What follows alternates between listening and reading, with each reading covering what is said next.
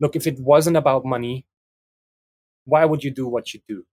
If you could take away all the profit margins of your company, the shareholder value, how would you spend your time? What would be the causes that you dedicate your time against and your efforts against? You cannot artificially put a purpose on top of a company. I think it needs to be ingrained in leadership in those C positions. And for leaders, I think it's really important. It's what got me through the last 10 years. It's what got me through COVID. I think if you lack that purpose, I think you're more at risk to get into burnout. You're more at risk at giving up because it's then all about KPIs, about success. And I think the numbers prove it. Brands and leaders who are purpose driven have a longer breath, more sustainable success, and can take hardship and failures easier because their inspiration and their motivation is not coming from there, right? If you do a small good thing or a big good thing, I think it always gives you the same sentiment. So I don't think it's a matter of scale, even if it's something small. I can think it gives you that purpose and that motivation to go on. What's going on, everybody? Welcome back to My Social Life. This is the podcast where you can hear the life stories behind the people on social media. I'm your host, Jacob Kelly. As always, today's podcast is powered by TrueFan. Before we get into today's conversation with Mario Alonzo-Debout, there's a couple things that we need to go over first. If you enjoyed today's podcast, be sure to leave us a positive rating and review. Share this episode with a friend and subscribe to the show. Put up brand new interviews every single Monday, and a brand new takeaways episode is an audio exclusive where I sit down and break down the most recent podcast episode of the week every single Thursday. And now, without further ado, I'm very excited to present to you my conversation with Mario Alonzo-Debout. What's going on, everybody? Welcome back to My Social Life. I'm your host, Jacob Kelly. As always, today's podcast is powered by TrueFan. Today on the podcast, we are joined by Mario Alonzo-Debout. Mario is the CEO, creative director, and co-founder of RDB, Robin des Bois, an international award-winning marketing agency based in Vienna, Austria. With offices across the globe, RDB has looked after the global budgets for brands like Western Union, Groupon, Sage, and more. And I'm very excited to have Mario here on the podcast today. Mario, welcome to the show. Thank you so much, Jacob. I was really looking forward to this. And as I said before, it's an honor. I've been following your show for a long time, and you've did some tremendous work for us. So this is going to be fantastic. Oh, thank you. I appreciate it. I've been really looking forward to it as well. Like, I did some prep work, and as I was going through and just kind of getting a picture of the whole story, I was getting more and more excited to finally getting the chance to sit down with you. And so where I want to start today, I want to go all the way back to the beginning. And so the RDB office is based in Vienna. So were you born and raised in Vienna your entire life? Yeah. So it's as many of my stories, it's a bit complex and a bit global. So my dad is from Paris, France. That's also why I have the French name for the agency. It's kind of like an homage to my dad. And my mom is from the metropolis called Glocknitz, which most of maybe the Americans only know because Sissy spent some vacations there when she was younger. So it's not the biggest town in Austria. So I'm mixed metropolis countryside, but I grew up in Vienna, but spent a lot of time in France, which is still a huge part of my identity and of my heritage, if you like. Of course, yeah. And your dad's background is in illustration, right? Right. So he's my whole French family comes kind of a mix from music. So my dad and my grandfather were a drummer and accordionist, and then my dad was illustration, restoration, but he never really made a full profession out of it. So he never took the professional approach. There is this beautiful story, and he's very French, right? So very much labor laws and I don't know, socialist, if you like. And when he came to Vienna, he had the opportunity to work for one of the biggest agencies here called Demner, which is still around and which is still one of the best, as a storyboard illustrator. And because they wanted him to work over the weekend, he said, no chance, I'm not working on Saturday and Sunday. So that was the end of that story, and they took someone else. So he never really made it into that profession.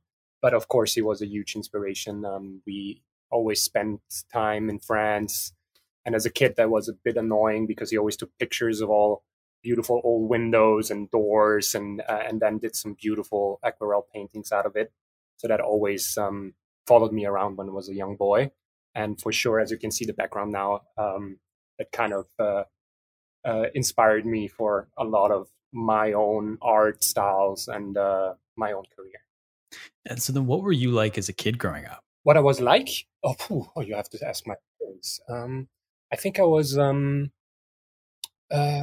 very lucky, first of all, right? I think the whole story about RDB was, yes, making the most out of opportunities, but I was very blessed growing up in a very international household without the usual diplomatic background, right? So it was very down to earth, very blue collared. My mom was working very, very hard as a self-employed physiotherapist. So she was actually the one working most of the time while my dad was only working half time. And then my godmother went to Bermuda. This is actually how I started with the whole US and American football stuff. And when I was like 6 or 7 years old, my brother then went to, I have one sister in France and a brother who now lives in Norway. So he moved then to Spain. I grew up with him, but that was a huge influence. He's in tourism and gastronomy. So he brought me closer to the world of branding and corporate identity back then. And of course, franchising. And yeah, I was really lucky because I was the only child, but not really, right? I had an 8-year older brother who always had to take care of me, and a 12-year older sister. So I kind of had the best of both worlds. I always had someone to rely on, but no one who really was competition. And my parents were very liberal, very left wing. So they gave me a lot of freedom, a lot of confidence, and I'm very sure that is one of the main reasons where I am today, because I never had the pressure of performance or fitting a certain mold. They always had my back, and that's how I could develop as a young boy, but then even more as a juvenile, as a young adult.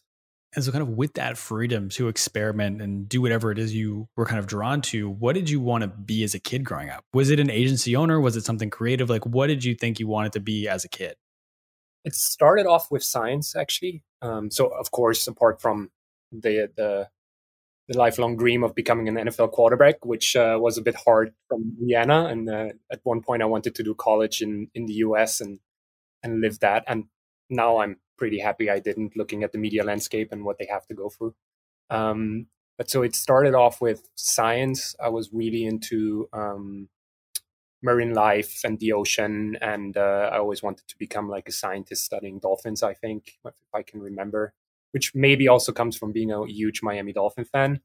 And then it just developed. I through my brother, I was like really interested in events when I started to be like 13, 14. So I had my first agency when I was 13 years old, with a friend, where we still, had to move massive towers of PCs from one place to the next on the weekends. And we started off with Flash 4 and what was it back then? Photoshop 5, doing websites for uncles and aunties. And that was huge fun. So there was no real idea what I wanted to become, but it always drew me into being a creator, a shaper, doing something, creating worlds. That even goes back when I was a kid. My mom told me out on the beach, I was always building, with Lego, I was always building massive cities and ecosystems. So there was no real, I want to become a firefighter or I want to be an agency owner. I actually had no real idea of what agency life is or what an agency actually is until I had my first traineeship at FCB when I was 21. So it was around creativity, doing web design, events, building like worlds and brands, and then I moved into advertising after my diploma. And I always wanted to do something around graphic design and web design. That's how it all started. Do you remember the name of that agency when you were 13 or 14? Yeah, it was called Maus, which I remember back. I was looking at the French dictionary. So apparently there's a theme of me trying to bring in a French name. And I think Maus was either fantastic, great, massive, or fire resistant. I think it had is both meanings, but I really liked it because it was Mario and Moritz, who was my friend back then. And so we called it Maus.org. And did some really cool stuff. I'm still looking back at that, and I said, like, honestly, for it being by now, let me think, 20 years, even more. We did some cool stuff. Flash was an awesome tool. Like, you didn't have to know much of development. You could do beautiful graphic design and illustrations. And so when Flash stopped to be a thing, that really took a hit on me, and I still miss it. And so I'm curious a little bit. I want to dig in a little bit there about your fandom of the NFL and American football. So you said it was because your aunt lived in Bermuda, but it was also your brother was a fan of football. Your stepbrother was a fan, right? And that also drew you in. Right. So he started playing for the Vienna Vikings, which is for whatever reason the best amateur team in Europe. So there was an entrepreneur who took over the club in the 80s, and he really built it into a European powerhouse. So he was playing receiver there. I played quarterback there for 2 years as like a junior from 10 to 12, I think, until I outgrew the equipment, and all the other ones outgrew me. As you can see, I'm like lean with like 60 kilos, so I wasn't built for American football. Um, and yeah, and I just loved the whole thing. I think it started with my godmother sending me tapes from Bermuda that she recorded from the television. And I think the first game was the Dolphins against the Bills. And that's how it all started. And then I was always kind of like a collector. So I started with American football cards, trading cards, and I still have that massive collection. And that all drew me into statistics, franchising, personal branding, and into the English language, which of course was a massive advantage at a very young age. And I think growing up half French, half Austrian, being in touch with the English language always gave me the opportunity to like pursue a global career, or to always be surrounded by global minds, because I just had the advantages of being quite talented when it comes to languages, right? If you grow up bilingual, it's just such a massive advantage. It's almost like cheating. Absolutely. And so do you still collect today? I know you still have those original collections, but are you still collecting new things today? No, no, unfortunately not. No, I at one point it became yeah, as so many had basketball cards, maybe you had hockey cards. I don't know. You outgrow that around 16 or 17, and then it was quite lonely, right? You don't have that massive community in Austria, so it was everybody was collecting Pokemon cards or stickers, and I was the one talking about, hey, I have a Joe Montana card and the Marino rookie card, and nobody cared, right? They were all like, "It's great. Who's that?" So basketball was a thing back then, but football never really took off. I'm curious if you still don't want to sleep because sleep is boring. Oh, you looked at double punked. Yes, I still do that. Yes, I still do that. Right. Yeah, that phase. Yes. Yes, I still don't want to wake up in the morning, and I still don't want to go sleep. My best time is still, which is an advantage because I have to work late with the US time zones. My best time is still from, I don't know, 5 o'clock in the afternoon till 2 o'clock in the morning. This is where I thrive. I'm not really a morning person. But talk to me about double punked. I thought that was super interesting. What? Because you said your family had some musical abilities, so that would led to you starting your own band. Totally. So for when I was young, it was actually quite nice. I was in a grade school in Vienna called Stubenbastal. It was kind of like a very humanistic, very open, actually very inspired by left wing Jewish communities who brought their kids there in the 60s, 70s, because they were the first school who actually taught Russian from the first class on. And because of my brother, most of his friends were in that school, and that's where I joined. And they had a fantastic music program. And so at one point, I was playing with my dad on the drums, my music teacher, and my IT teacher in a small band in school. And that's where I met some fantastic musicians who were also at the same school, but way older than me. So I was in fifth class, they were in eighth, so I was 15. They were around 18. And then one of the drummer actually of that group wanted to do something new. She wanted to do some mix out of hip hop and rock and jazz, and they were really fantastic musicians. Like our guitar player Ferdi, still today one of the best composers and songwriters I know. and they asked me if I would take the French and English hip hop part. So I was an MC for some time and wrote my own lyrics and rapped in French and in English. And a good friend of mine who I'm still very close today, Timo, was doing in German. So we had this mix of, I would describe it as Rage Against the Machine meets Massive Attack with the Fantastic Four and MC Solar.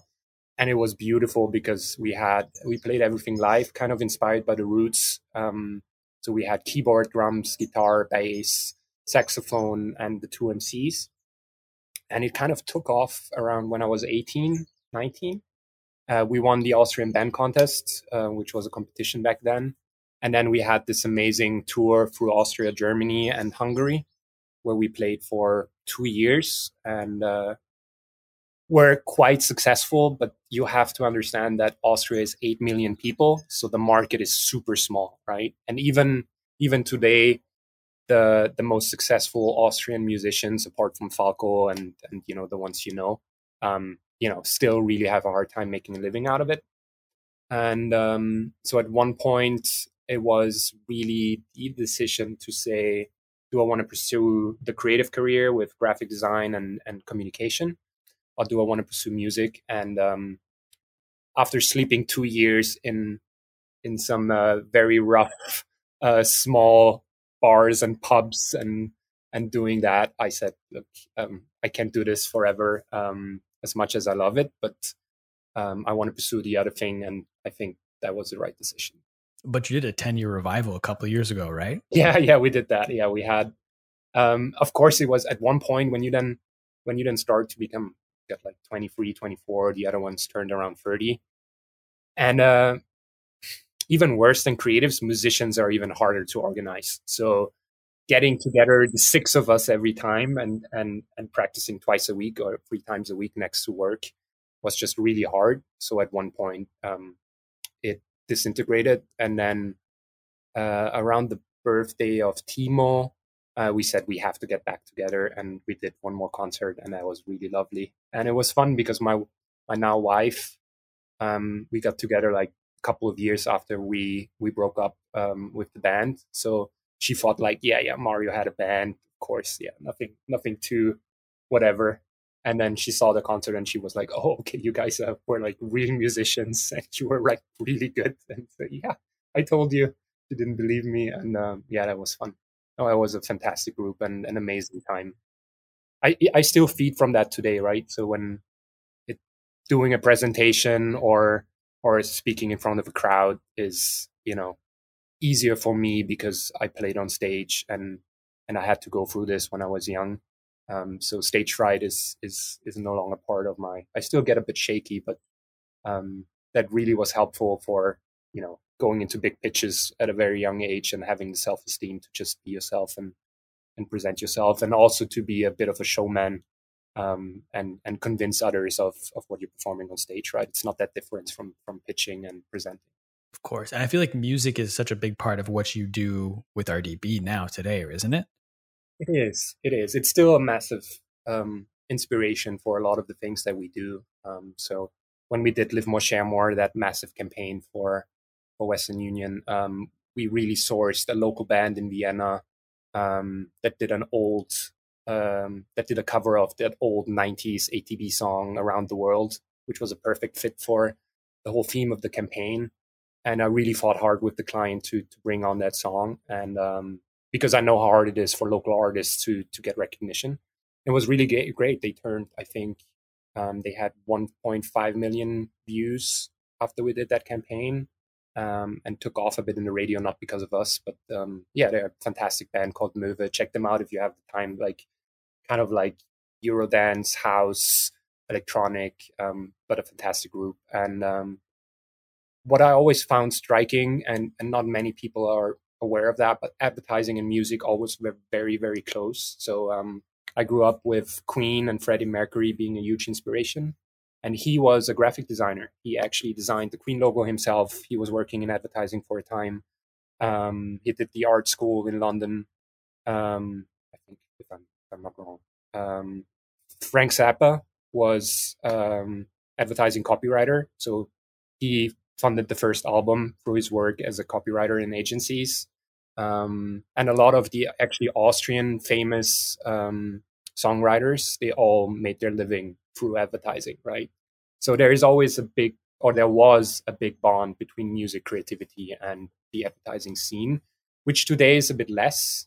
Um, but still, I think music and sound is so important to communication, which is a bit sad with the mobile era where everything's mute and everything's 10 seconds. But still, I'm always really looking into what kind of music do we use, and I'm a bit of an enthusiast when it comes to quality there, and try to avoid stock as much as we can. Do you think when it comes to audio that we're starting to see a bit of a shift as a result of TikTok? Because I feel like so much of the TikTok trends are driven by sound. So is that going to start bringing sound back into the fold a little bit more than it has these last 5, 10 years? I think so. I think so. The fascinating thing about TikTok to me is how suddenly music becomes the meme, right? So how they use certain parts, certain songs as a theme across a certain meme. Um, that's really interesting. How the whole generation, millennials started it, but Gen Z even more, started to build their own global language. I had a lot of discussions about this with previous generations where they like, look, and I had even the same thing with my parents when I was 14 years old, where they just sit in front of the computer and they're just on social and they don't do anything with their time. And where is creativity, and where is all that playing outside and joining friends? And I told them, look at what 9gag did, what 4chan did, how they built a universal language across the globe. No matter where you're from, everybody talks the same language, understands the same inside joke. And now with music, it's the same.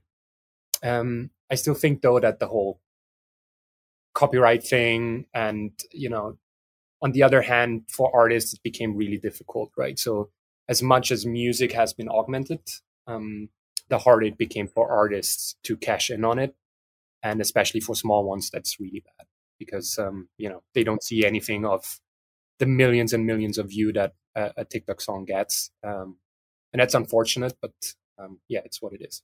It's almost going to force artists to become a little bit more, even more entrepreneurial and find additional ways to monetize beyond just the music. I think that's what's going to end up happening across the industry more and more. Exactly. Yeah, you can already see it, right? It's all about branding and finding merchandising around it and building your products around your brand. And then at the same time, touring is massive. So they all make their money with tours, which of course now the last 18 months was really difficult, and they really took a hit. But I think what's now we're getting into music. That's awesome. I grew up with my dad playing, Deep Purple, Led Zeppelin, Queen, um, Jethro Tull. So like the old jazz rock of the 60s and 70s and early 80s, and then David Bowie and all of these. And what I really enjoyed about the music back then, it was about, a whole album was a whole story, right? They did like operas across an album. They had their songs were 7 minutes or 8 minutes or 12. A solo took 2 minutes. And today, I think because of the media that we're in today, I'm pretty sure they only produce for the hook, right? They know they need to produce that 6 to 10 second hook that is really working. And so it becomes more and more monotonous or stereotypical and more whitewashed, if you like. So it became a different kind of songwriting, right? You really need to hit that beat, that hook. Nobody cares about the bridge or the lyrics. So yeah, it's very different from what it was back then, I think. No, absolutely. So it's all about the hook, and the hook's there more than the hook's more now in a 2 minute song than it used to be in a 7 minute song, and they're getting so much shorter Exactly. because they get paid based on stream. So if they can make that song shorter, and the more you listen, the more they get paid. So it's just interesting to Exactly. see it all evolve. And what's really interesting is what disappeared is the extended mix disappeared, right? Often I hear like an awesome song that is 2 minutes or 3 minutes, and then usually I'm looking for the extended version, which was big in the early 2010s. Nobody does that anymore. It's really, apart from EDM, nobody does long versions of their songs anymore, which is unfortunate. But yeah, I feel like we're getting old too, Jacob. We're like, oh yeah, music back then was so much better. Always when I say that, I'm like, wait, my dad said the same thing. and then it didn't get hip hop, and that was a revolution in itself and a huge contribution to my upbringing. So who knows? Maybe we're just getting too old to understand what's going on. Maybe. I hope not, but you might be right. But speaking of the thread between advertising and music, after you came out of school, so you went to school for multimedia arts. The first, you were a junior art director, and the name of this agency sounded like a band when I read it. Kobza and the Hungry Eyes. Correct me if I'm wrong. Was that your first job out No, of school? yeah. So Copta and the Hungry Eyes is his. So let me give you some background. So I was actually part of FCB Kopzer. So Kopzer was Rudi Kopzer is one of the most fascinating and successful advertisers in Austria. I think he's been constantly in the top three the last 20 years. And he was actually quite young back then when he started FCB, which was part of a major IPG network, right? So I started as so many in one of those big network agencies. So he was he had FCB, McCann, Lowe, so the whole IPG group was kind of in his ecosystem. And so he was called FCB. The agency I started was first called FCB Kopza. Then IPG merged that with Draft, and it became Draft FCB. And then I don't know if Draft FCB is still there. It became, I don't know what happened to FCB in the long run. I think it's still Draft FCB. And then at one point, a couple of years ago, he left the IPG network and started his own KTHE, Kopza and the Hungry Eyes. But I was no longer part of that, so we're still friends and we still know each other. And but I was actually starting 2003, 4ish with FCB, really getting experience in from the get go in working on some massive brands like Nivea, Borealis. What else was there? Some massive European fast moving consumer goods and beer brands. UNICEF, a lot. And then actually that's a good transition. He then moved from FCB. He sold the shares of FCB and moved to Lowe and McCann, and they didn't have a digital unit. So me and my back then creative director Flo approached him and said, "Look, if you are moving over there, maybe let's do something together." And we become your digital agency, right? And we do all the digital business that you can cover with McCann and with Lowe. And that's kind of what happened. I mean, he wasn't part at the beginning because of obvious reasons, but for 2 years we started that agency called Home Full Digital Full Service, which was kind of the idea of bringing internet and social media closer. If you come to us, you're at home. Of course, the obvious, the home button. And we did that for 3 years, quite successfully and not successfully for different reasons. But for me, it was a great school. I remember I cheated on the press release of being 26 years old because actually we were afraid that people would perceive me as too young, but I was actually 22, turning 23. And that enabled me to, work entrepreneurial on some brands that you would normally never get access to. And so I learned there how to lead a team, how to work on clients, how to take responsibility and think entrepreneurial and profit margins and all that kind of stuff, and culture. And culture then was actually the reason why I sold my shares there after 3 years and started RDB. Because as I started at the beginning, my whole upbringing was about, social consciousness. My mom with always, she never took a day off when she was taking care of a patient. So the social aspect and the social justice aspect was always a major part of my upbringing. So after 3 years, I looked in the mirror and said, look, this is all fantastic, but there needs to be a different way of how we can do business. And this is not really going in the direction of my values. So I really took the decision of saying, either I can do advertising and communication the way I respect my upbringing and my values, or I have to look at something else. And that's how it all started. So I said, okay, my way or, something else. And that's how I started RDB.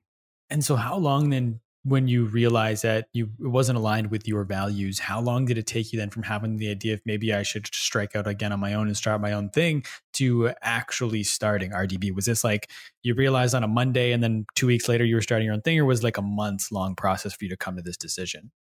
There were multiple. There were multiple inspirations or pointers moving me there. So after 2.5 years, we really grew. We grew quite fast with home,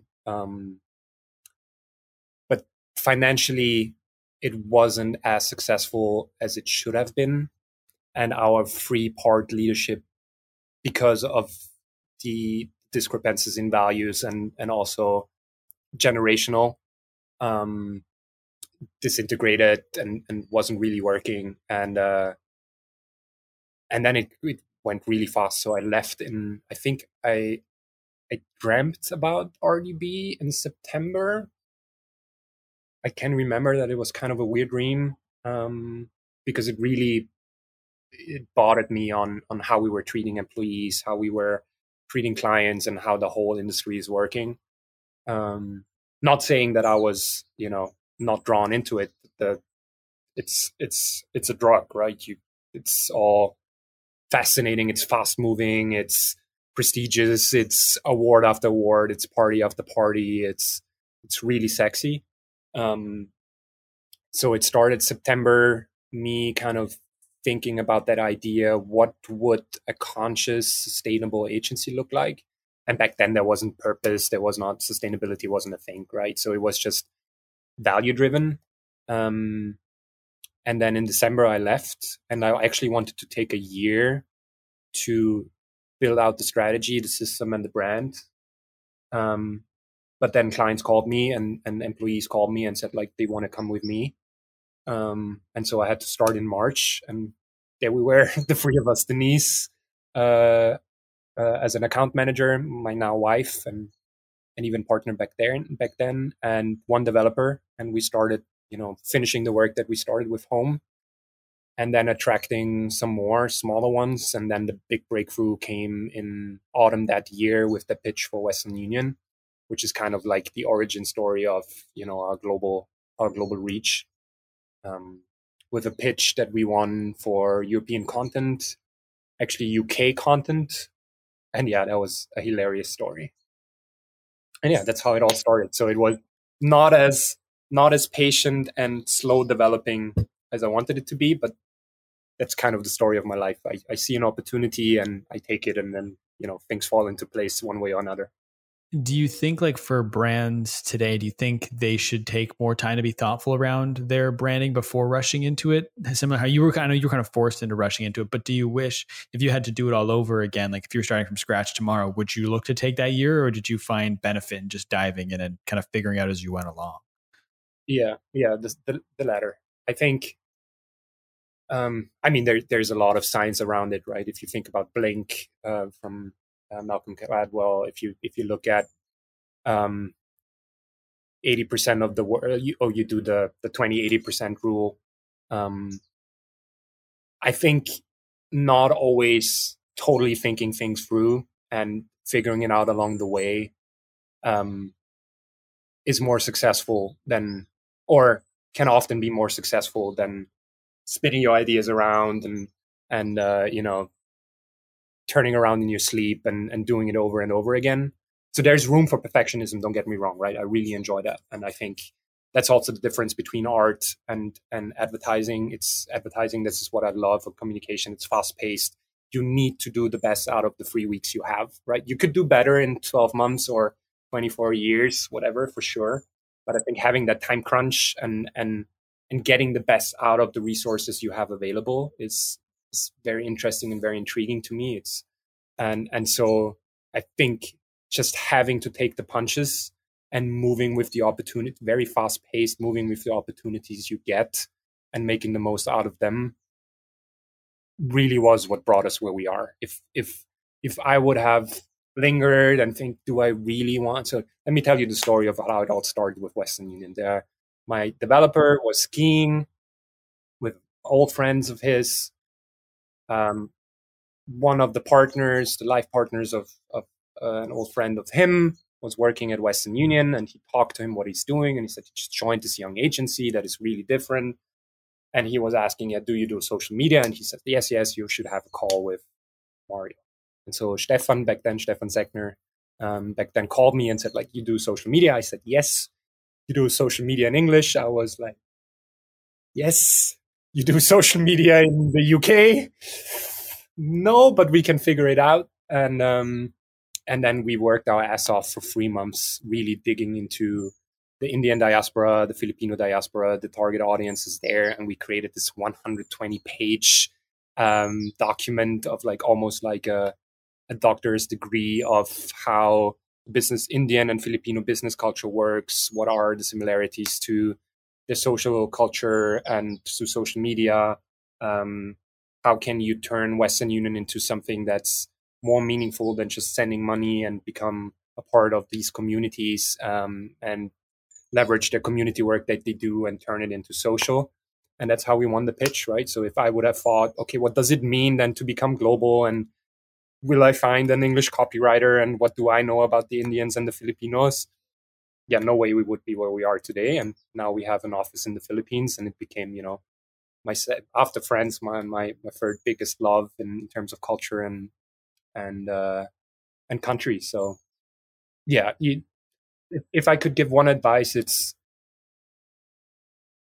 don't be don't be afraid to figure it out. People really underestimate themselves of what's possible and what you can do. And if you find great people around you and great people on the other side, maybe clients, partners, there's always a way, and people really appreciate that, right? If you are trying to figure it out and do your best and really do it with passion and love, the success will fall into place, and you can screw up and you can make mistakes, and maybe you're not as successful financially at the beginning.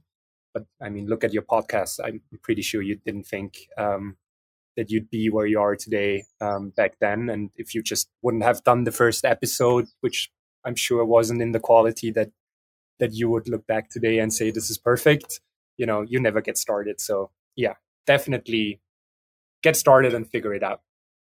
No, absolutely. I completely agree. Like with the podcast as the example, like I remember it took me 6 months from deciding to do the podcast to actually starting it. And because I wanted to make sure I had it all ready and I was good to go. And to your point, that first episode, I took 6 months to prepare and it still wasn't very good. Right. So I learned so much better by doing.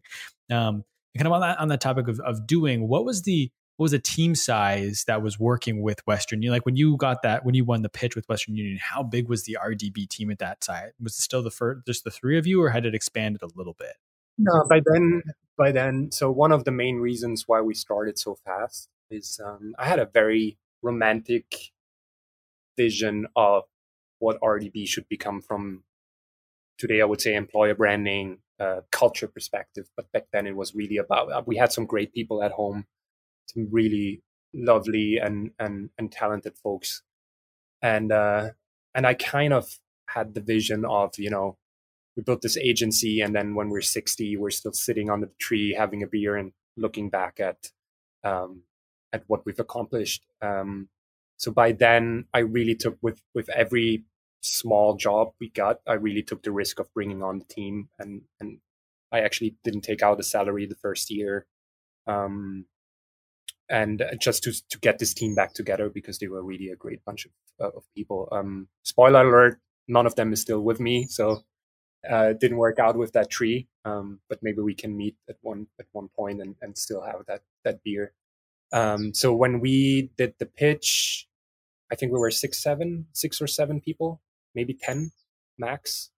And then at the peak with Western Union in 2019, we were around 45 globally. Wow. Yeah.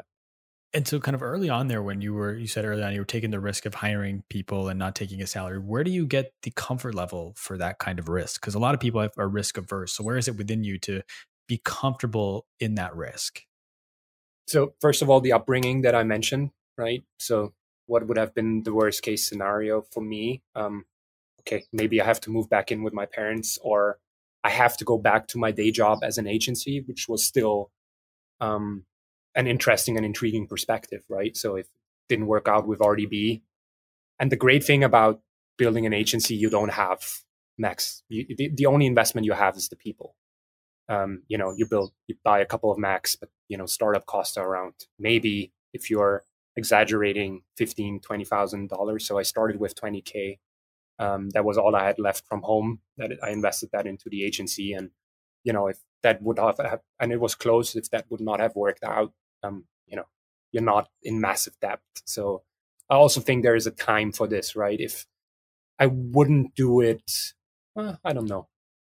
But if I have a family, if I have a house, if I have a mortgage, and if I have a lot of startup cost, that becomes a different picture. But to me, I was, as I said, 26, I think, yeah. So I didn't have kids, I didn't have mortgage, I was renting. So worst case scenario, I have to go back into an agency, which was still awesome. So saying risk averse for me, with me in my particular situation, is would be pretentious, right? I didn't have anything to lose. So um, just taking the excitement, and don't get me wrong, there was a lot of stress, a lot of doubt, a lot of pressure.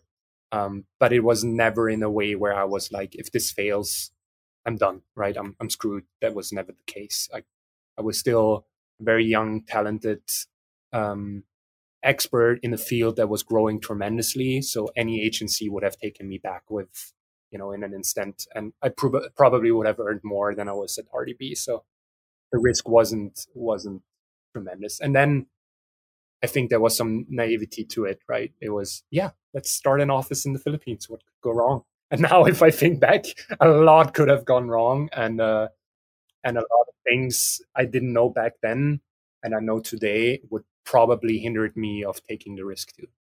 But I think kind of what you did a very good job of just hearing you talk about is you contextualize the risk or lack thereof, which I feel like a lot of people don't take the time to contextualize what, for example, if it had all failed and gone to zero, what that actually looks like. A lot of people just feels like that's the worst thing in the world because no one wants to fail. But you did a really good job of contextualizing what that would have looked like had it all gone to zero for you. And you mentioned too in the beginning, and even today, you had a very romantic vision for what you wanted the agency to look like from kind of a culture perspective and everything. And I found a tweet from RDB and it said, from toxic pitch culture to an agency that does better.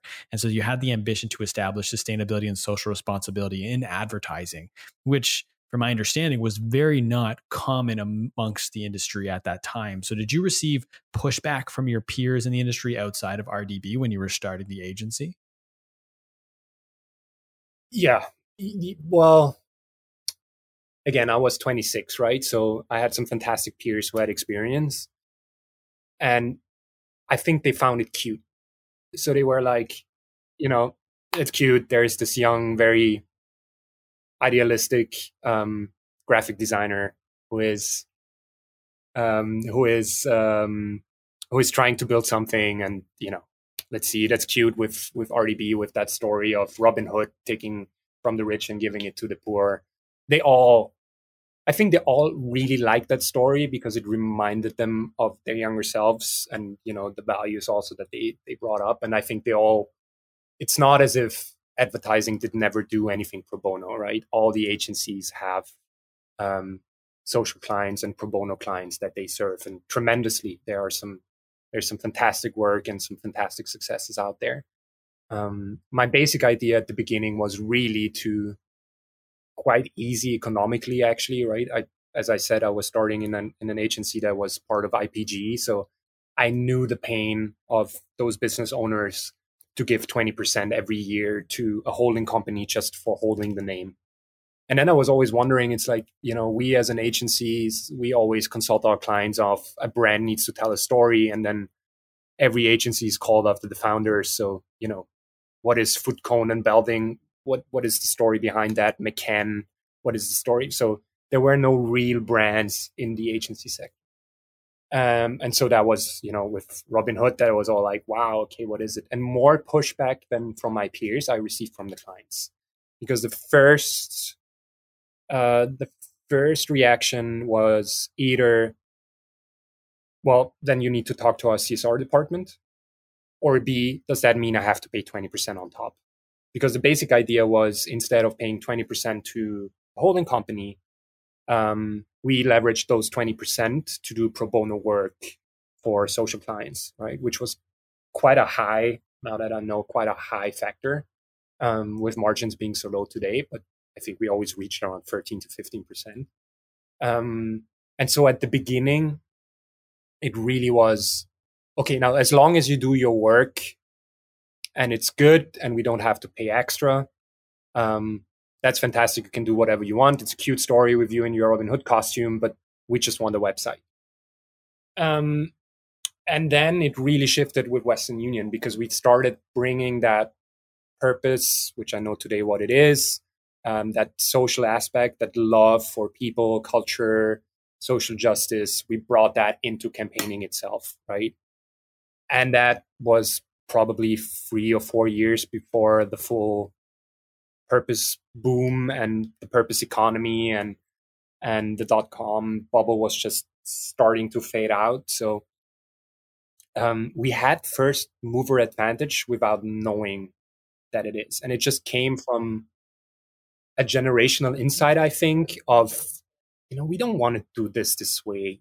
We're no longer like Gen X, where it's about the car, about the house, about the money. We've seen what it did to our parents. We've seen what it did to our older siblings. It's not the world we want to live in. And then, um, yeah, it just started exploding from there, right? We did the first campaign that was so successful with Western Union was called Modest Pride.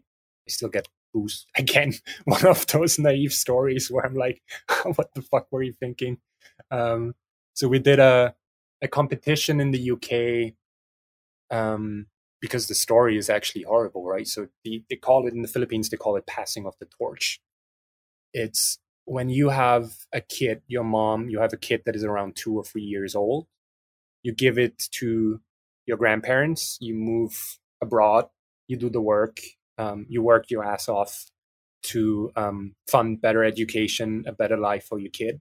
You see them maybe once a year, once every 2 years, 3 years. The kid is with the grandparents. Then that kid at one point will have their own kids. Mom comes back, becomes a grandmother that takes care of um, the grandchild, and that mom is moving away. And so we really wanted, when we learned that, we really wanted to shed a light on this, right? That sacrifice, which you can almost not imagine, of having to leave your kid behind and working in a blue collar job in a shitty apartment in London for, where the highlight is to go to McDonald's once a month and all the rest of the money is getting sent back home. And so we did this, and I wasn't huge back then neither. We did this documentary style campaign, right? We found 3 families and we visited them in the UK and in the Philippines and shared both perspectives, and had this beautiful surprise and delight moment where we had a dinner in London where we had the moms, and they were connected with their in real time with their grandparents or their parents in the Philippines, where I was and my crew was in London. And we had this dinner, and at the end of the dinner they received the ticket back home to the Philippines, and then, very emotional and very beautiful.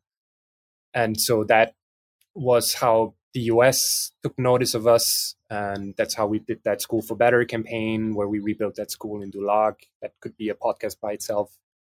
um, and that's kind of how we took purpose, social justice, social cause marketing, and turn it into, what I think today is the essence of RDB. Of course, we still do a lot of stereotypical full funnel media, uh, creative, where not everything is, purpose driven. But I think that 20-30% core, what makes us unique, is coming from there, and it's still ingrained in our DNA. And that's what I think most proud of, that with that idea, even different than we imagine it, that we became so successful and by now are this hidden champion in purpose driven communication, right? And so let's talk about purpose for a minute. Like, what is your definition of purpose? I think it's quite close to the reason why, right? Um, it's what is, I love this sentence. I don't know where the quote comes from, but shareholder value doesn't get your employees up every morning. Why should they? And I think that's becoming more and more frontline when we look at climate change, at now COVID. even us now, we have a really hard time finding people in recruiting, because they all say, what is the meaning behind this, right? Why should I sacrifice 50 hours of my life every week to grow someone else's pocket, or to do, something that's completely meaningless for me as a person and for the communities that I'm in? So to me, it's really about what is the reason behind the company's existence, what is the impact that the company has beyond financial gain, what is the role that they play in their community, with their peers, with their employees, with their clients, and in that interconnected global, economy, I think you start playing a bigger and bigger role. Because if you think about it, I think we had that one statistic: the advertising spend in the US yearly, I think, is 10 times as high as the educational budget or as the housing budget. Or so there is a huge responsibility in communication and in business, right? And if you think about it today, global massive companies are way more powerful than the UN, than the European Union. So if the change is not coming from that private sector, um, we're screwed. So how do you, as a business, how, because you said a lot of these, especially the agencies before you guys, and a lot of them didn't have their purpose. So how, like, what is your advice to businesses today, or the person listening to this that has a company that doesn't necessarily know what their purpose is? How do they go about figuring out what it is or what it should be? That's a really interesting question, and one we actually have a lot of discussions around, right? Because so I have to um, take a bit of a longer route there.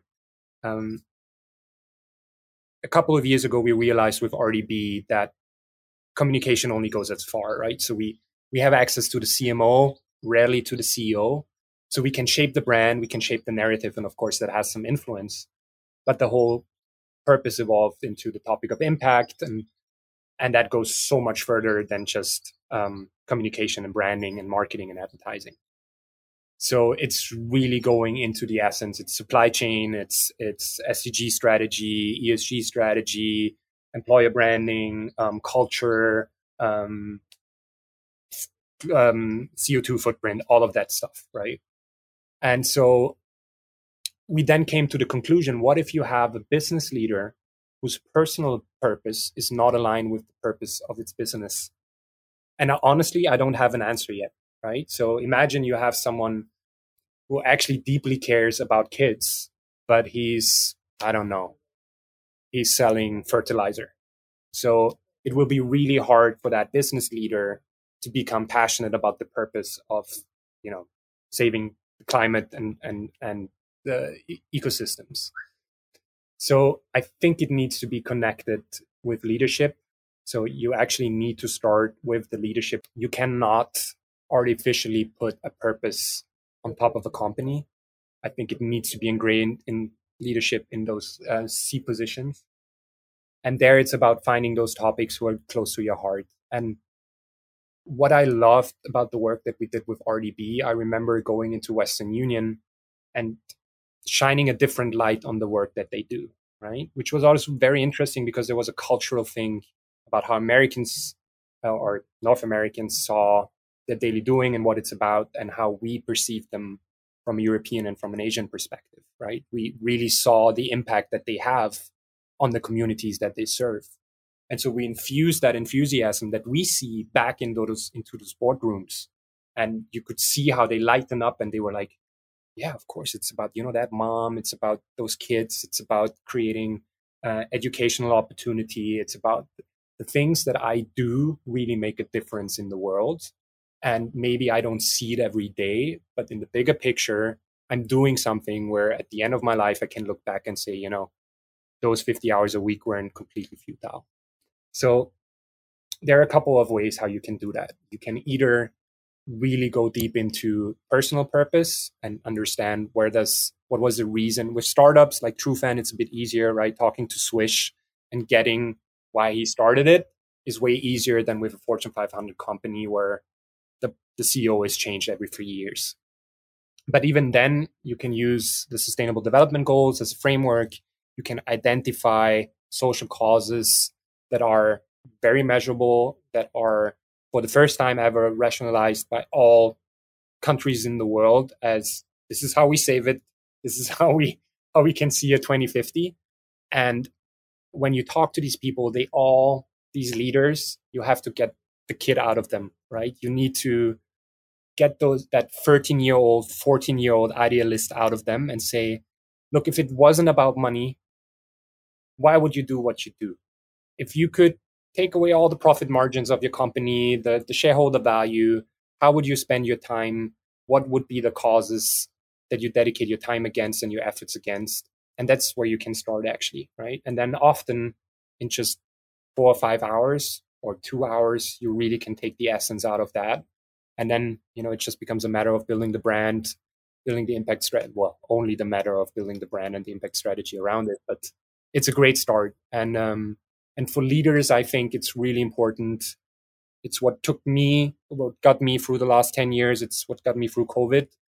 I think if you lack that purpose, I think you're more at risk to get into burnout. You're more at risk at giving up because it's then all about KPIs, about success. And I think the numbers prove it. Brands and leaders who are purpose driven have a longer breath, more sustainable success, and can take hardship and failures easier because their inspiration and their motivation is not coming from there, right?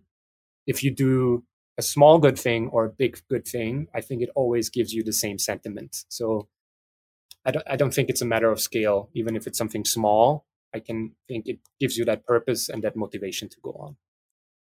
So if purpose starts from the top, it's top down. What has your approach been then to building the team around that purpose? Because obviously, like you said, it's difficult when the leader's purpose doesn't map to the business's purpose, but it must be almost as challenging if the leader has a purpose, but the rest of the team below the leader doesn't care about that purpose. So how have you approached with RDB establishing a team that's bought into the culture and the purpose of the agency? Yeah, that's a difficult one. We just had that conversation and we're really looking into our own brand because the challenge with purpose too, or just focusing on the purpose aspect, is that it can raise false hope, and especially with our generation, Jake, right? If you, as I mentioned, maybe 10 to 20% of the work that you'll do will be purpose driven or will have a real impact or a direct impact. So it's really important to manage expectations, to, as I mentioned, to say every small difference makes a difference, right? Don't expect your company to change the world by tomorrow. It's the small wins and the small gains. But that's really hard to sell into the workforce because the workforce is expecting, with my direct contribution, I want to feel that purpose and I want to feel that impact, which is really hard to do for an accountant, which is really hard to do for a copywriter, maybe a copywriter even more. But we often had that conversation about, yes, there is a part with Western Union that is purpose driven, but 80% of the work is how can we help them drive app installs? How can we help them, uh, to share their thought leadership on fintech topics and compliance? So you have a copywriter who is joining RDB because they want to make the change, they want to bring change to the world. And then I have to write fucking copy for, I don't know, compliance, right? So it's a matter of, and I still think business itself hasn't quite figured that out yet. It's a matter of showing the bigger impact to the entire team, and what they're daily doing is enabling. But we really struggle, or I wouldn't say we really struggle, but we realize with it might not always be enough because you can only sacrifice yourself for so long to do something shitty so something good happens somewhere else, right? At one point, people are like, look, that's all fantastic that my work is enabling others to drive positive impact or to create impact. But at one point, I want to feel that myself and I want to see that myself. So yeah, it's a hard thing to do. I think it comes down to education, and that's a massive part because the whole world of sustainability is so abstract and so far away. So you actually need to teach your employees and your workforce business KPIs first, which is really difficult with creatives, right? They want to do beautiful work. They don't care what is the return on investment, what is the conversion rate, what is the footprint. They want to do a beautiful campaign that raises beautiful emotions and shines light on a social cause.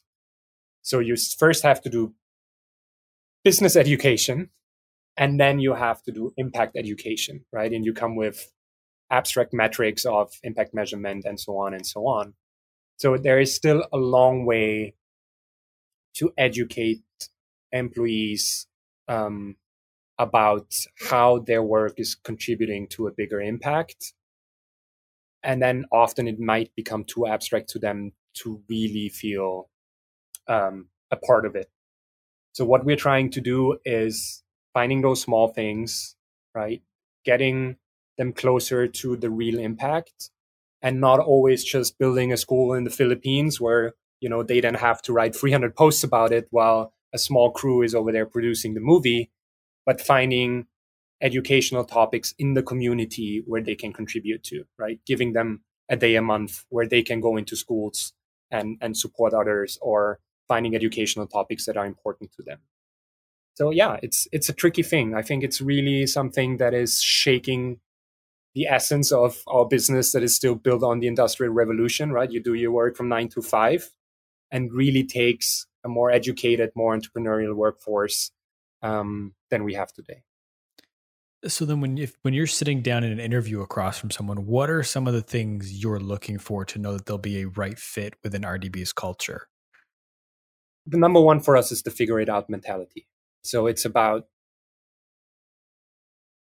taking responsibility for making things happen to yourself, right? Let me give you the example of what I just discussed with the purpose. So we have a lot of social clients that we work on.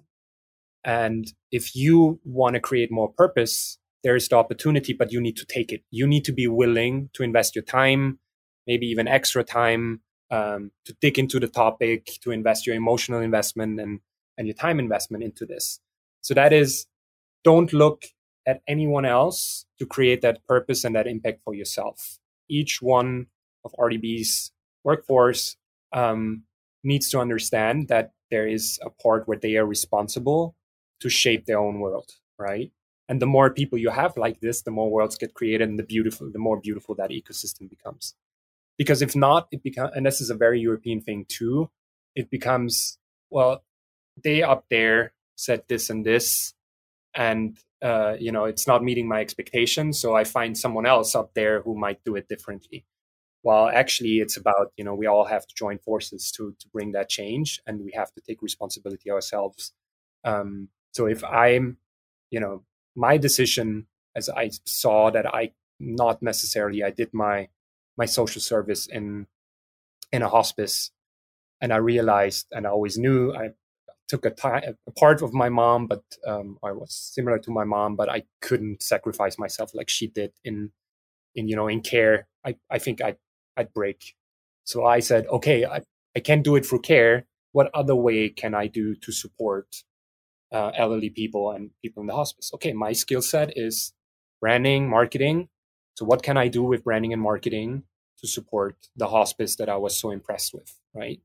And I think that's what I'm looking at every RDB employee. How can they figure it out how to use their skill set to not only contribute to the RDB ecosystem, but to the bigger ecosystem? What else are we looking for? A global mindset, definitely. So there's a reason why we're so many expats. I think people who live abroad, who move abroad, are bold, self-sufficient. They take responsibility, and they have to figure it out because new languages and new environment. What else are we looking for? Building worlds and creativity. So connecting, sounds so stupid, but connecting the dots. So if we talk about the topic of building a school, and this for me mostly came from gaming, how can you build a world around the topic that you create, right? If you look at The Witcher, if you look at Baldur's Gate, if you look at some of those fantastic games, they had tons and tons of script just to build a world around the message that they want to bring across. So that's something else that we're looking into. And passion and love. Really, I think being respectful to one another, loving what you do and loving the people around you is so important, because we spend so much time at work. And if you know, don't want to share time and passion and love with the ones that are around you for 50, 60 hours a week, then please do something else, because it's a waste of your time. And talking about the challenge of being an international agency with offices quite literally all over the globe. Like we talked about, there's one in Vienna, the Philippines office. There's San Francisco. I know you had a London office. I'm not sure if that office is still open or not today, but 3 or 4 offices around the globe, different time zones, different cultures, both as an office, but as just as people in society. So how do you handle and manage all of that with all these different people, which is already challenging enough when it's a group of people from the same place, but you have people from all over the world. So how do you manage that as a leader? Honestly, the cultural difference rarely were a challenge for us, because of with a joint enthusiasm and a joint purpose and a joint passion, you can overcome a lot of things, right? People don't join you because you're Austrian or you're French or you're American or you're Filipino. They join you because you stand for something and they can rally behind the cause that you pursue or what you stand for. And so we always attracted people.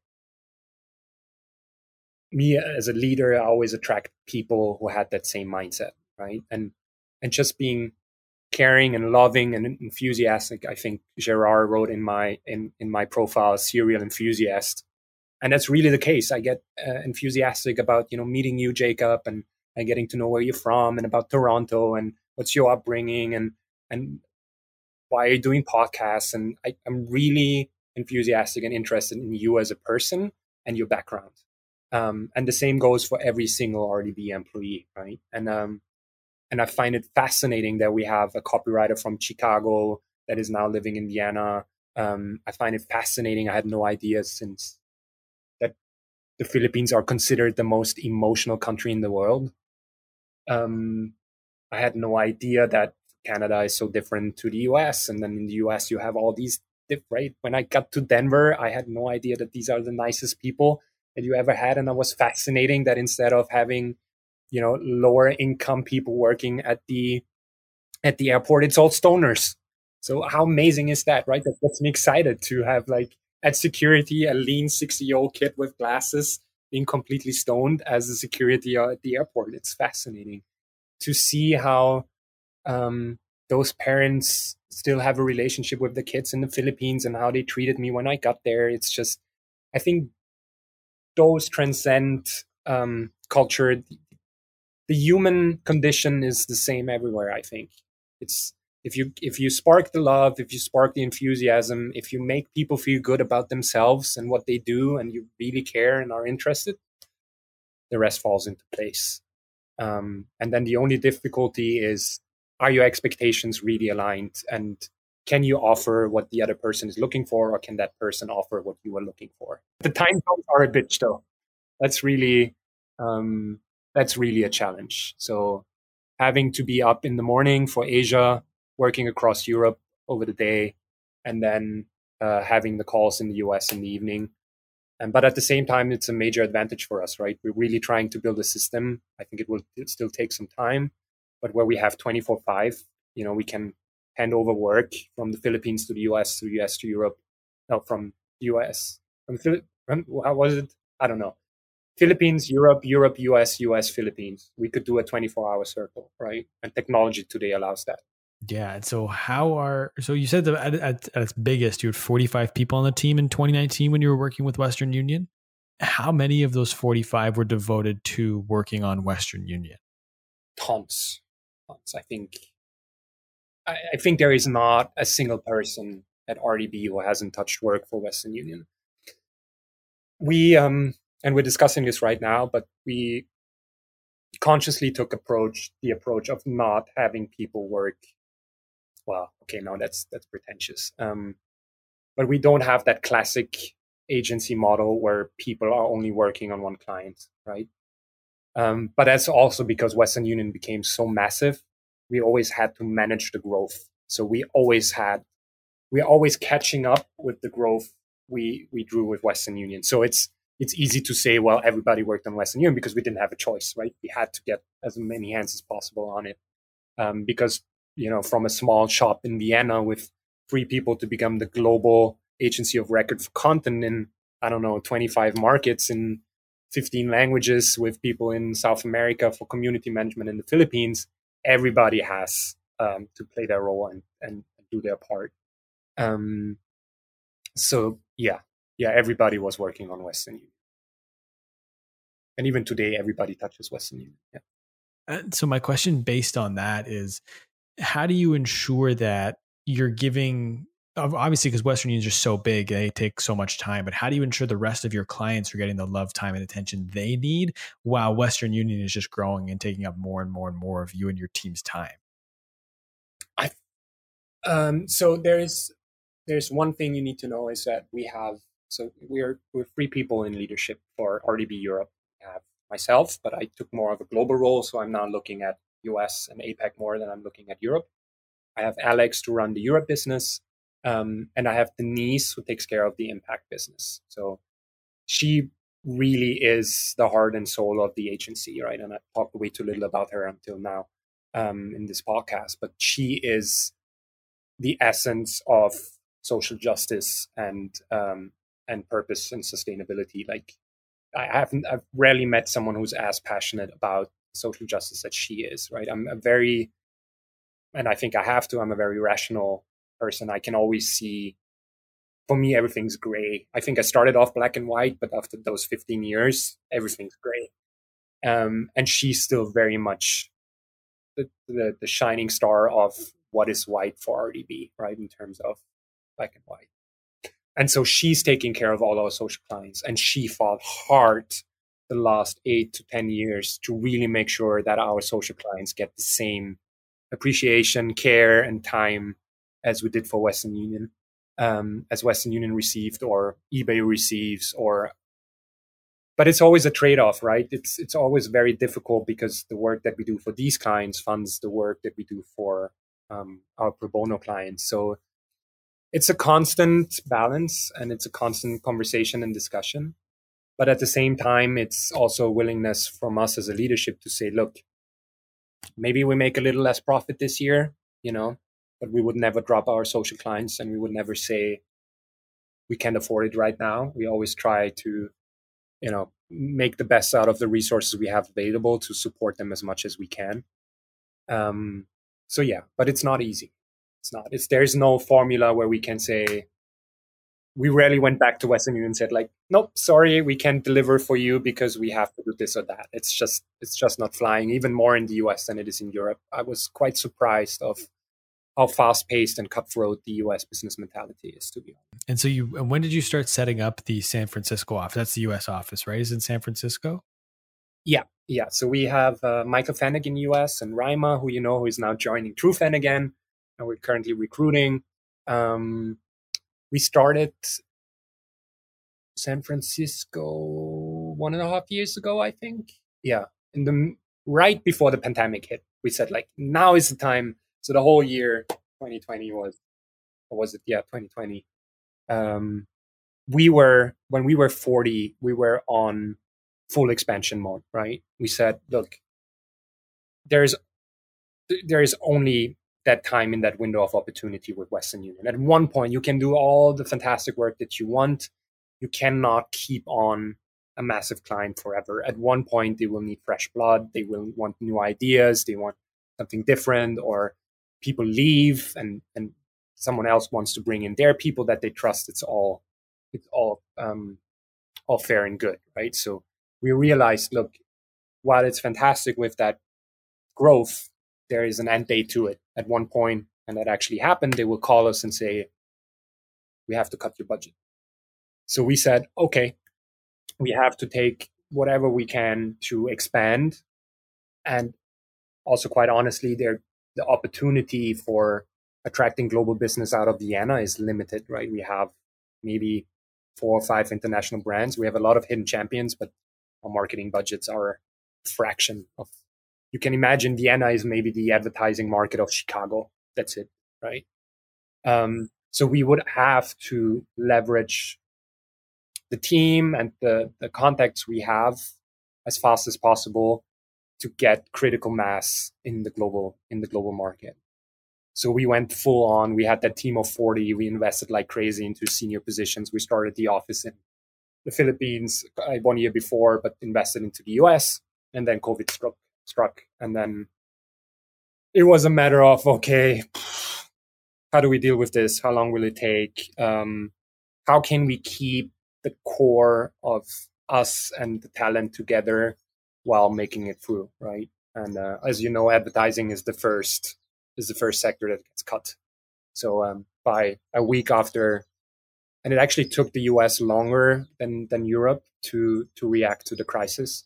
But as soon as the US did, the calls came in and said like 500K there, 100K there, 300K there, and then you can discuss SOWs and contracts what you want. It's what it is, and you have to comfort your client, and I get where they come from. It's not as if the CMO has any choice. It's what he gets as an order, and then we have to work in a partnership to see, okay, what can we do best to still support you with less resources and in the best possible way. And so overall, how did you guys handle the whole crisis? Like, it was just doing whatever you could for your clients, but from a culture perspective, like, I know it's a global agency, so you're already dealing remotely, but now it's different, right? Like, how are you handling the mental health of employees while budgets are getting cut? Like, how did you navigate through that whole period? We will have to do that podcast in a year again, and then you will have to ask me the question again, because I think the answer then will be very different than what it is today. It was really interesting. So it was actually beautiful because we have an event series called Impact Now that we do together with our sustainability consultant. Anyway, so it was beautiful that I think it was the 23rd of March, 2020. We had that conference where we had people from all over the world. We had Ryan from the Philippines, who was a fantastic social entrepreneur. He came all the way from Manila here. We had people from Belgrade, France, the US, and we had the Filipino ambassador, and we had.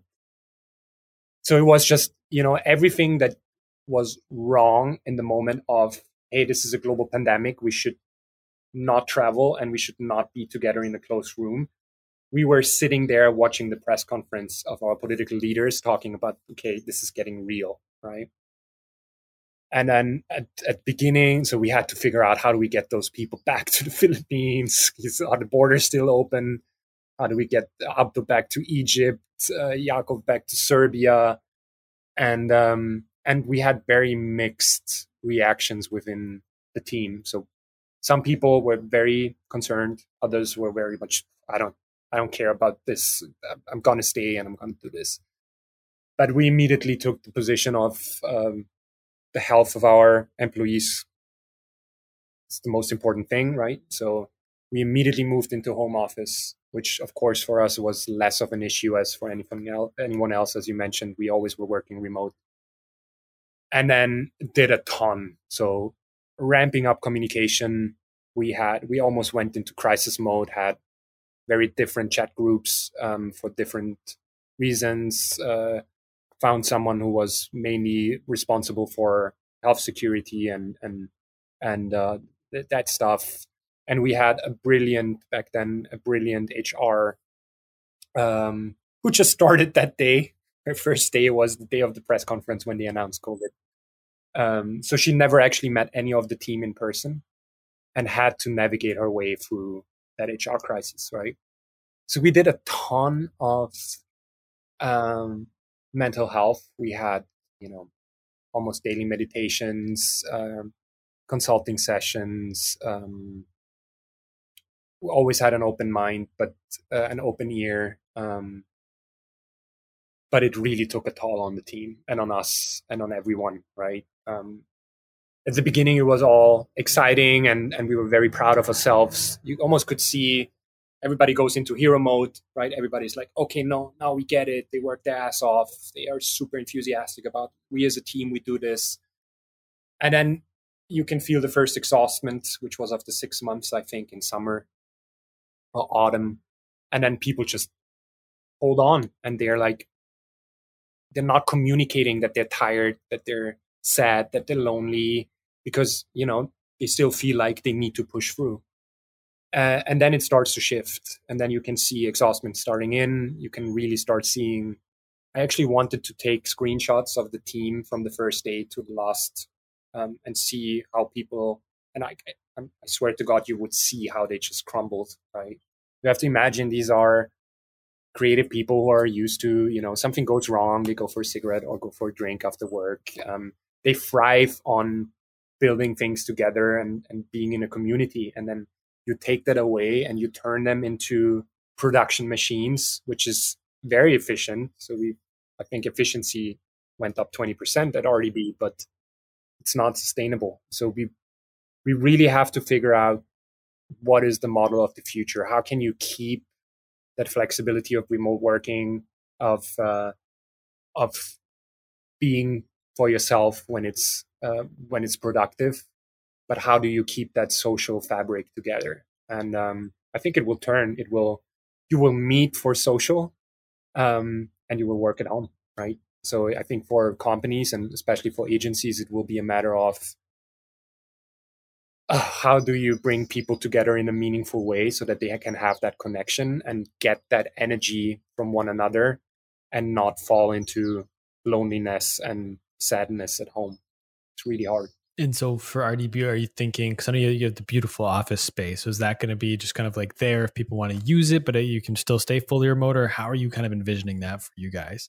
At the moment, that's the strategy we're pursuing. So um, we're still very careful. So people are still in home office at REB.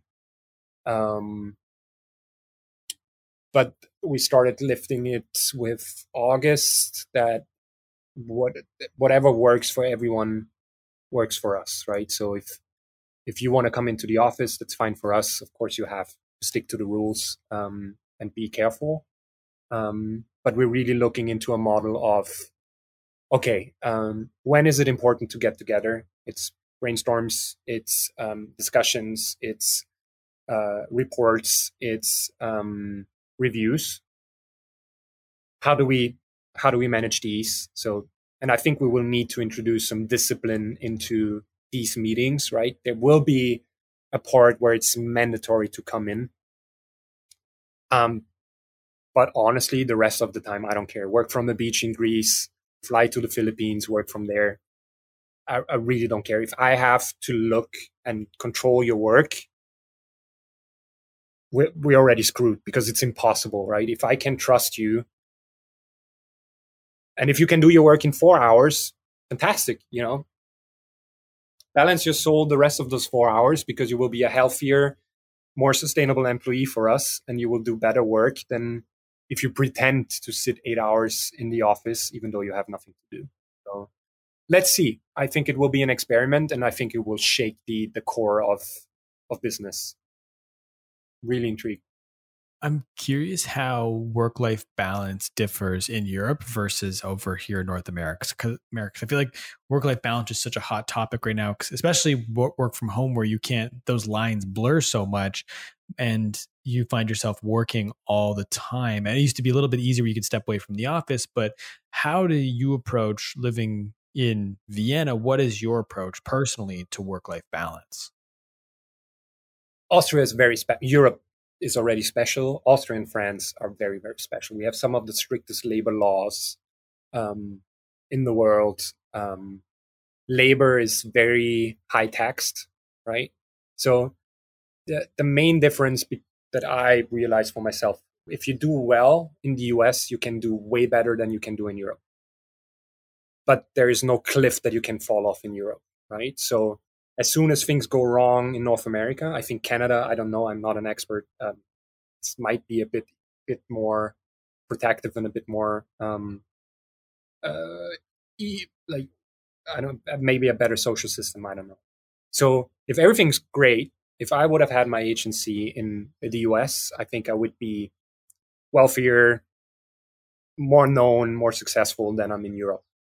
But if things go south, I'd be screwed in the US, but I'm still very well off in Europe. So work-life balance and social security is very important to employees here. We already have an international disadvantage because we have 5 weeks of vacation automatically from the start. And then I think there are 13 random Catholic holidays that come on top. Um, you have to pay extra hours. And so it's already difficult to meet the industry needs, right? Advertising has always been a sector where people work a lot and they're passionate. So that already is a challenge if you only do business locally in the agency. But globally, with the time zones, even more. So it's a hard thing. We had a lot of people, even though we really try hard. Um, Burnout is always there, right? We always have people, and I was there. Alex was there at one point. Um, Burnout is always around the corner, and you really have to be mindful about. Only because you can doesn't mean you should, right? Um, so maybe we can move that call to the next day and not take it at 9 o'clock at night. Maybe we don't have to take that presentation. Maybe, and what's really difficult because of the people we attract, they're really hard on themselves, right? And enthusiasm often turns into passion, and passion turns into burnout because they are so hard on themselves and they really want to perform. And they really want to meet high expectations. And young people don't often have those checks and balances where they can, realize that, okay, my energy level is getting low and I'm just forcing myself into the next cycle. So yeah, it's really tricky. And I think the US is brutal. And I think there's a lot of inefficiency and toxic behavior because of people being overworked and being overstressed. And I'm pretty sure if you would make that a bit leaner and a bit more European, I think that would actually bring up productivity in the US. I mean, what you have, a week of vacation? It's crazy. 2. We have Like, how can you balance your life? Yeah, 2 weeks. And most people don't take them, right? And then they're always on during those 2 weeks. It's insane. That's a good point. I'm going away on vacation next week, and I've told some clients like, "Hey, I'm going away, but by the way, I can still get all the posts up. Don't worry, right? Like, you know what I mean? Like, it's just like it's a vacation, but I'm still working every single day because I'm working in social." But I think it's an interesting point that you say that despite, even with RDB, where it's a purpose driven company, where there's meaning behind the work that you're doing, that burnout is still a reality. Like, I feel like a lot of people think like, oh, if I just like my job more, I wouldn't burn out. But it's a reality no matter where you work. So your point, it's about being mindful with how much you're actually working. But how often do you take the time to look back on the whole journey, going all the way back to the early days with the agency pre-RDB to starting RDB with 3 people, much more rushed than you anticipated, landing that first contract with Western Union, 45 people at one point, making it through? Like, how often do you look back on the entire journey that it's been? Rarely, because it's overwhelming, to be very honest, right? The last 15 years were so intense and so overwhelming in terms of what is the right word, in input, right? So there are parts when I went to Uganda, the first 2 weeks in the Philippines, that campaign. Also, if you go there, and you know this, right? If you go somewhere as a creator, you have a different lens. It's not as if you travel, or as an entrepreneur, it's not as if you travel for holidays because you're behind the camera or you're doing the art direction. So you're constantly focused, and you basically have no filter, right? You take everything in. And to be honest, by now I learned that my subconsciousness, my RAM, has a limit, and I need to rest to have my subconsciousness digest things and evolve things and develop things. COVID, though, the last year really was, I think, important for me because for the first time I said, okay, this could be a stop. This could end here, right? This could be the end of the journey, at least for a while, because it's threatening to my business. It's threatening to my life. There were some health concerns in my family. And suddenly you wake up and you realize, okay, you're 35. The last 15 years were amazing, but you actually never really had the time to soak it in. Right? And there were a couple of phases in those 10 years where I was close to burnout, and and then you just perform, and you're just used to um, moving with the stream, and that's actually when often you don't take things in as much as you should, and you don't reflect as much as you can on them or should. So, but last year, yeah, I was just really, really grateful for the amazing people that joined me on that journey, the wonderful people that I met, the amazing opportunities that I had, the life that I could build with my passion, the luck of my parents bringing me up the way they did, the wonderful people that like Karen, Michael, um, Bernd, Rudi. There are so many people who enabled me and trusted me at a very young age. And it wasn't my choice to say I want to become the global social agency. It was Karen coming to me, said, I think you would have what it takes to become our global social agency. And I'm like, oh, why? But she said, yeah, trust me, you're gonna do great. And we did. So yeah, I think that the older you get and the more experience you have, the ease the more you start to look back and realize how fucking lucky you were and how grateful you can be for just the environment that surrounds you. I know we're at a time here, so I'm just going to jump to my last question that I ask everyone at the end of every interview. You said we'll have to do a podcast a year, so I can ask you that question again. I'm on board because there's so many things we haven't even had the chance to touch on yet, like everything else going on with the Major Oak and all these other endeavors you're doing, Maya's Place. There's so many things. But the last question I'll ask you today, I like to flip the script a little bit. So instead of me asking the question, it's you asking the question, but it's not to me. Pretend you have a crystal ball. You can ask this crystal ball any question. You'll get the 100% honest answer. What is one question you'd like to know the answer to? Wow, that's a good one. That one question I would like to have the answer to. I think at the moment is how much is really necessary in terms of that work-life balance, that mental health issue. Like, how often are you giving too much, right? Which might not be necessary, and how often are you overburdening yourself, or overstressing yourself, or over worrying, right? I can see it everywhere. I see it with my clients. I see it with my employees.